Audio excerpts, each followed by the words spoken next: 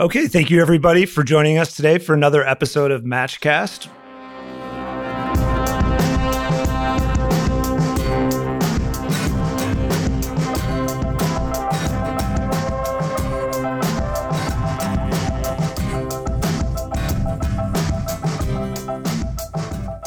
We are very excited to be joined today by a friend who has been very helpful to our business and many others throughout the city and country, Andy Crestodina. Andy is the CMO and co-founder of Orbit Media. Andy is an international top-rated keynote speaker, the author of Content Chemistry, the illustrated guide to content marketing. Andy, thank you so much for joining us. This is awesome. I love that we're doing this. Thanks for having me, Chris. Yeah. So excited to have you. Andy is one of those people in town and in industry that is just first helpful. I've seen him add value to our business, to plenty of other people I have heard say similar things about Andy. Andy is a walking embodiment of help others first, and then value will come back to you. So I want to start by saying thank you for joining us, and thank you again for everything that you've done for people here without really looking for any repayment. I'm a fan of Matchnode. You guys are the easiest people to refer them to. I've never been in a bad meeting with you. We have mutual clients and friends, and it's been great collaborating. Thank you so much. And that's a good jumping off point into the ways in which, our businesses are complementary. We specialize in paid social, as you know. Andy, why don't you give us a brief overview of Orbit Media and kind of how the business and you got to where you are? Sure. So web design and development started in 2001. We were like an outsourced partner to digital agencies in the beginning because at that time, a lot of agencies didn't have development or programming in-house. So it wasn't for a few years before we got good enough at marketing to generate some leads ourselves. And so I've been doing search and analytics for about 18 years, and I've been doing content and social media and email marketing and strategy for maybe the last 11 years. Yeah, so you and I believe in all the same channels, and we're fans of the same strategies. We do a lot of event marketing ourselves. You mentioned the book, but basically this company is $4.5 million a year with 36 people, and it's a completely 100% content marketing positioning. Basically, people come to us because we're not doing any paid or outbound whatsoever. Right. So you're referring to, if I'm correct, content marketing as a lead generation strategy for Orbit Media. That's right. And Orbit Media is building websites for those people who may come in off your website via a piece of content or something organic that you put out there strategically. Exactly right. Great. Well, again, so we're focused on paid. And paid social is being our main focus. And that is something we've learned over the years that is more of a B2C focus. You, as Orbit Media, focus more on B2B options. How do B2B versus B2C play on these various channels, whether it's a long-term organic content marketing play or something that's more like we need a direct response today? Right. So I've had this conversation recently. I'm not sure that the biggest distinction is B2B versus B2C. Because if B2B is supposed to be a more complex decision, that's not always true. There are B2B decisions like I'm drinking out of this branded coffee mug, and that was mostly a transactional kind of decision. Then there's B2C decisions like I just came back from a conference which was about senior housing, like where do I want to live for the rest of my life? That's a huge decision, right? High consideration. Yeah. So I think that more important than B2B, B2C is high consideration or versus low consideration, or is it a consultative sale versus a more transactional sale? So in my category, for sure, it's a very consultative decision. It's a classic B2B multiple decision maker, long sales cycle process. It takes people weeks or months sometimes to decide who to hire for their website. But B2B content marketing is just very natural to me. You can fill the funnel with all kinds of like live events I mentioned or the book. There's content formats that lend themselves really well to B2B and high consideration decisions. So I get this question sometimes like, what about B2B? Like, yeah, I thought that was what I was talking about the whole time. I'm totally like a B2B content marketer. It seems like a perfect fit for content. Yeah, absolutely. And B2B being a far larger portion of the economy than B2C. So we're going to spend a little bit of time here continuing on the similar thread of how social media affects SEO. And you have a great post about this that you wrote on your website. We're going to link to this in the show notes. And we'll just kind of break this out a little bit because I read this and I get all your stuff and enjoy all of it. But I read this one and kind of had like an aha moment. I think I even tweeted at you guys about how much I liked it. It hit home for obvious reasons. It was a really nice explanation of how the work that, or not only this, but at least through my lens, it was kind of how the work that we do on paid social can affect and lift some of the work that you do on SEO and vice versa. So again, we'll link to this. The title of the post is "How Does Social Media Affect SEO?" Andy, why don't you just take us through a couple of key points? Yeah. So I've heard people say, just unequivocally, you can't do search without social. Right. Which makes a lot of sense to me. So if you want to lead, you need qualified visitors. If you want qualified visitors, it's very helpful to rank because visitors from search are very qualified. They have intent. Whatever they want, they just typed it into a box in Google. So if you want to rank, you need two things. You need relevance and authority. Authority, of course, is a major part of Google's search ranking algorithm. So for that, you need, and when I'm talking about links, so then you get to this question of why do people link to things? And there's two reasons. One, there's something worth linking to. And two, they knew about it. They were aware of it. Mm-hmm. So you get to this point of like, how do you build relationships with content creators? This is also known as digital PR. This is known as blogger relations. And this is why you quickly conclude that you can't really do search without social because you need to have lots of relationships with content creators. You need to always be collaborating. You need to find super specific targeted people who are going to love that thing you just made. And you're going to reach out to them. And back in the day, you could reach out to people like what, by the phone or fax or knock on their door? Yeah, right? direct mail. Yeah, but now because of social, we have so many little ways to connect with people. You can write comments, you can share, you can like their stuff, you can interact, you can send connection requests, you can, all these different networks and places. So basically, the people who are really good at search understand authority and links, and they understand that that comes from relationships. Therefore, they are also very active, very targeted, very engaged in social media. Makes sense. So share these things out on social media, either directly with a person or even just posting it maybe. And then content creators will see it because you call them out to it, or they're interested in what you're writing generally.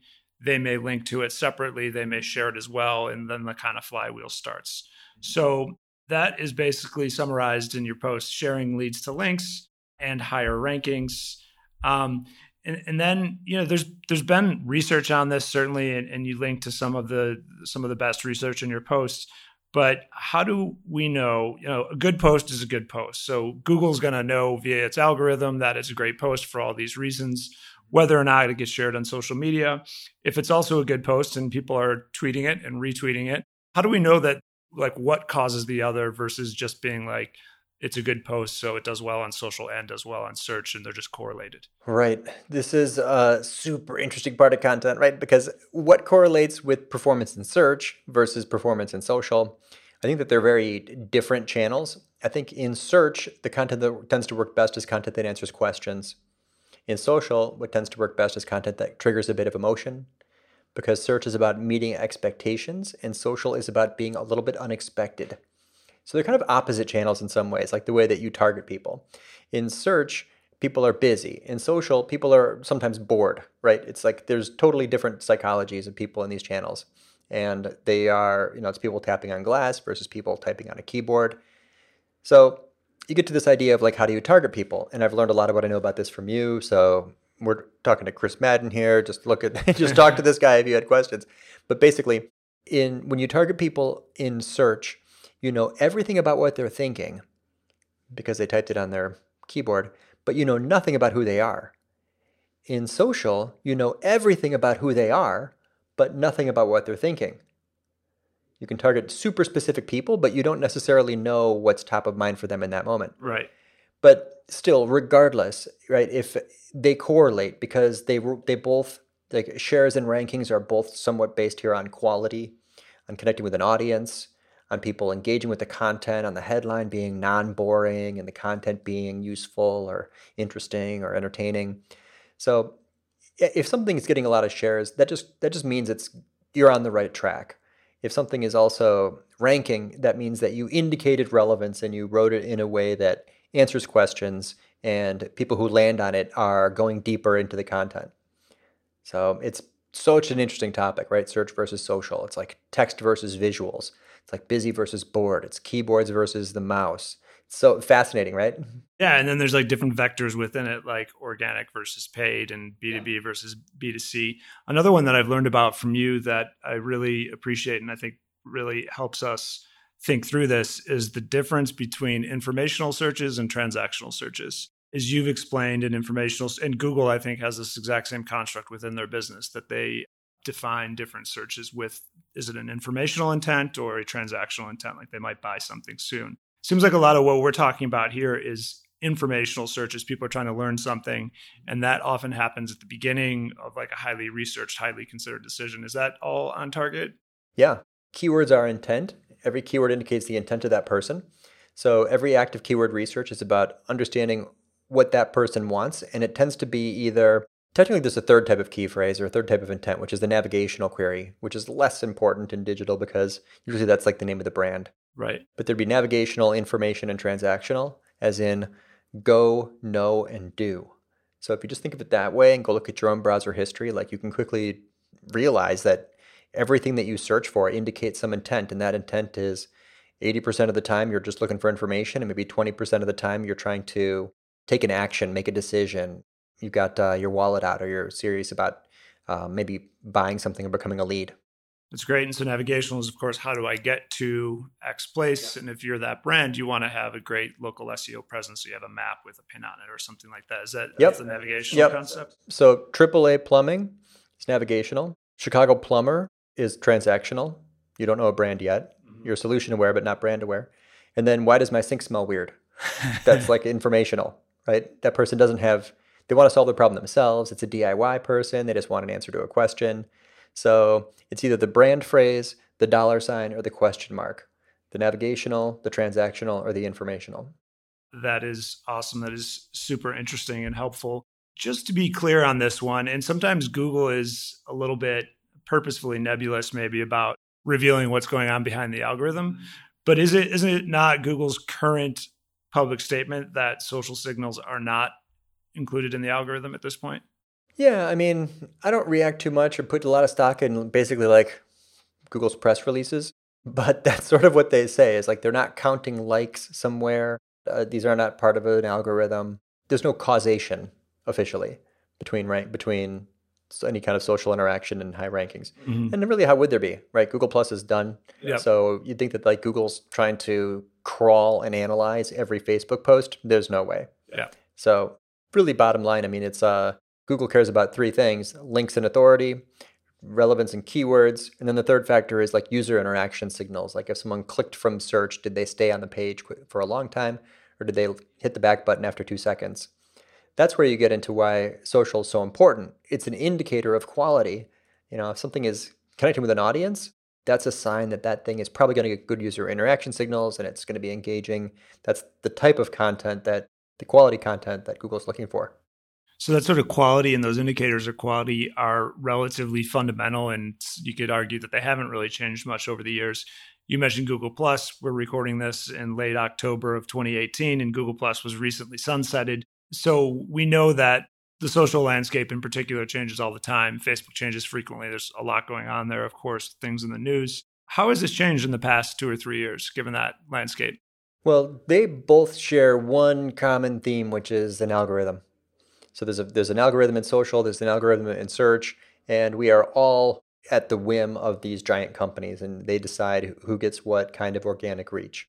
They both make money from paid, so they both want you to go into paid. But Facebook and Google, it's a giant advertising duopoly, and we have to live within that world. You know, we live on their planet. So it has changed a lot. I mean, if you're frustrated as a marketer about the throttling back of Facebook's organic reach, that is absolutely, there's a perfect corollary in Google as well, because Google keeps putting more and more features onto a search results page, images and maps and ads and answers to questions. Answers. Oh my God, yeah, featured snippets, all this stuff. But it's definitely true that the visual noise inside a search result is just so much more than it used to be, that now you can look at it and basically like 50% of all the clicks within a Google search result page are on Google products or a Google ad. I mean, it's not going to get any easier. It's not going to get any better. They're all trying to push us toward spending some advertising dollars. And there are certain industries in which that is especially true, right? Yeah, well, in Google, it's relative to the key phrase. So search for a commercial intent key phrase. This is actually exactly what we were just talking about. Search for a commercial intent key phrase, and you'll see way more visual noise in the search result. Search for an information intent key phrase, and you'll just see a lot more content. The organic listings will be much higher up on the page. So yeah, those commercial intent key phrases, they've got like products at the top and ads and products on the side and like the carousel, like all this other stuff. So yeah, if they think they can make money from it, they're going to try to help the person find a product, and they're going to make money on the click as they go to that product. Right. So local services would be one example. You mentioned a plumber. Things like locksmiths, where people are trying to game the system, are now being like, Google has basically shut all that down and turned it into its own little playground.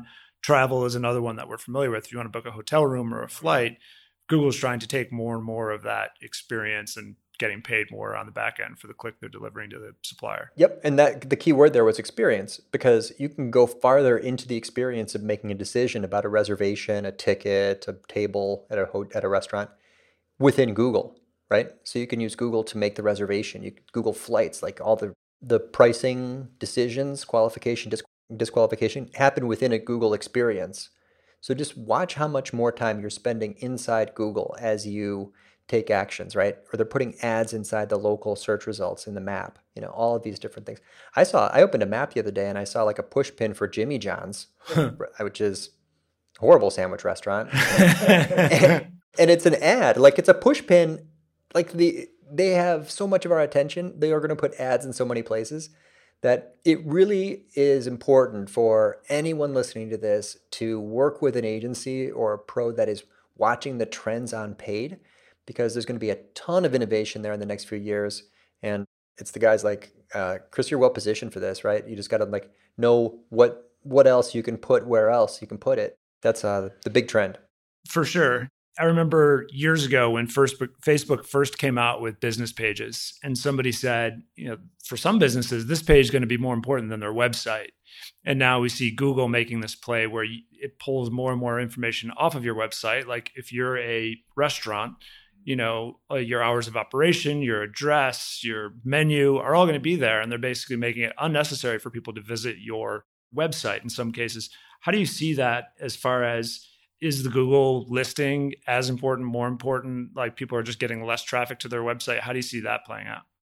Well, it changes the role of the website in the digital marketing strategy, because as it turns out, part of the function of your website is to package up information that can be extracted from Google and shown in a Google search result. So like we have a mutual client and friend who has a website that is a bar, and they have events at that bar.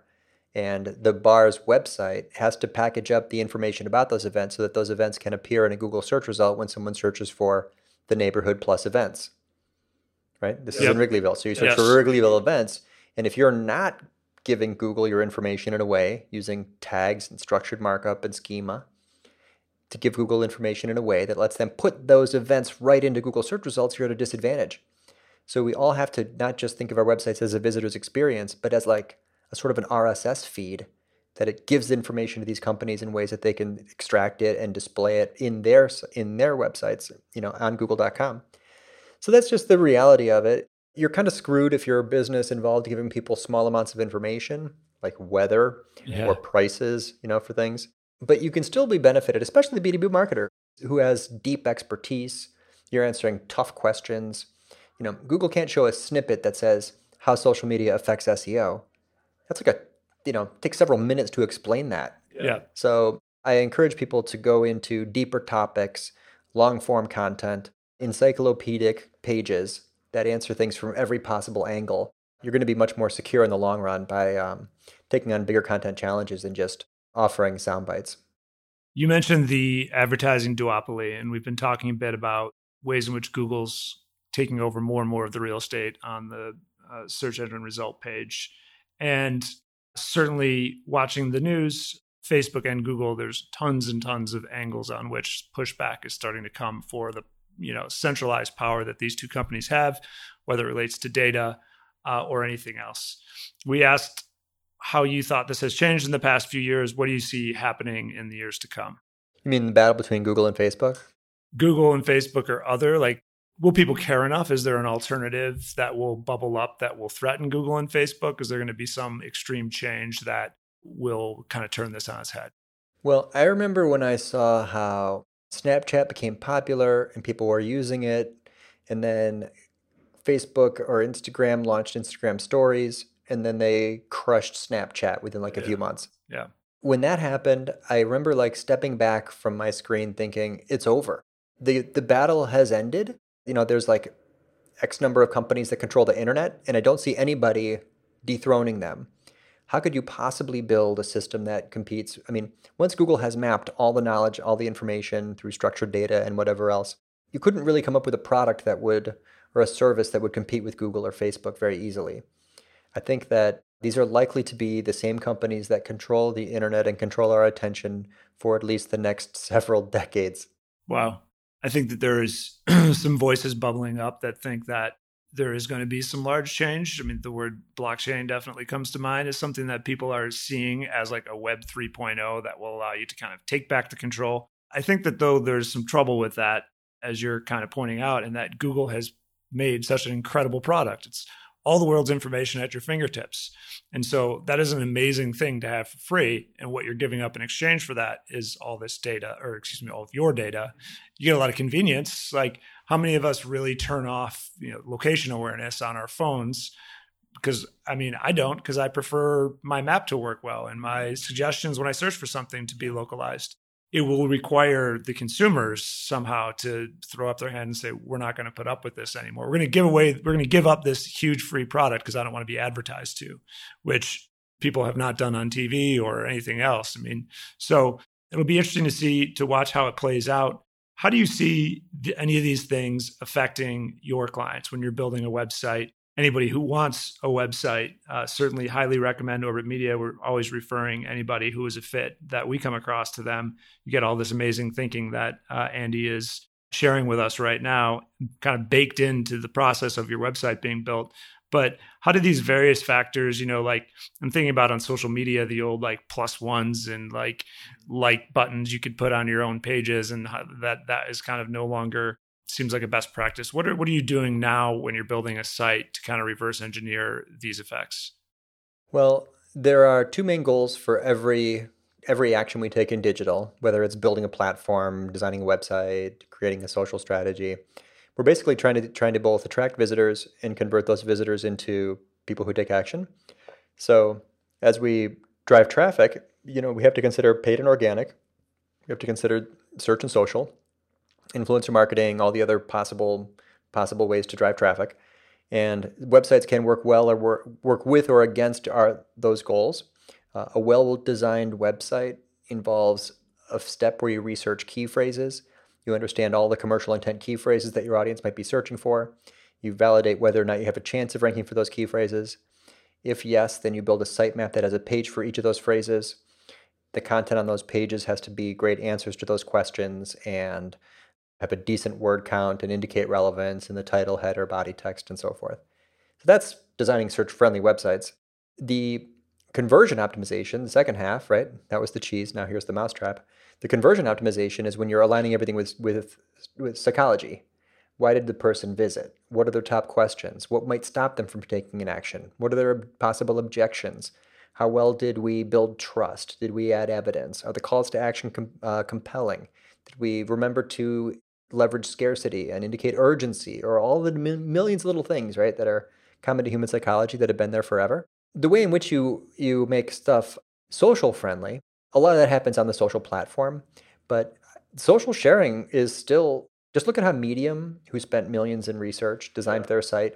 The best practices for designing a blog, it should be optimized to convert visitors into subscribers, but also you've got social sharing probably at the top of the page because people often share before reading.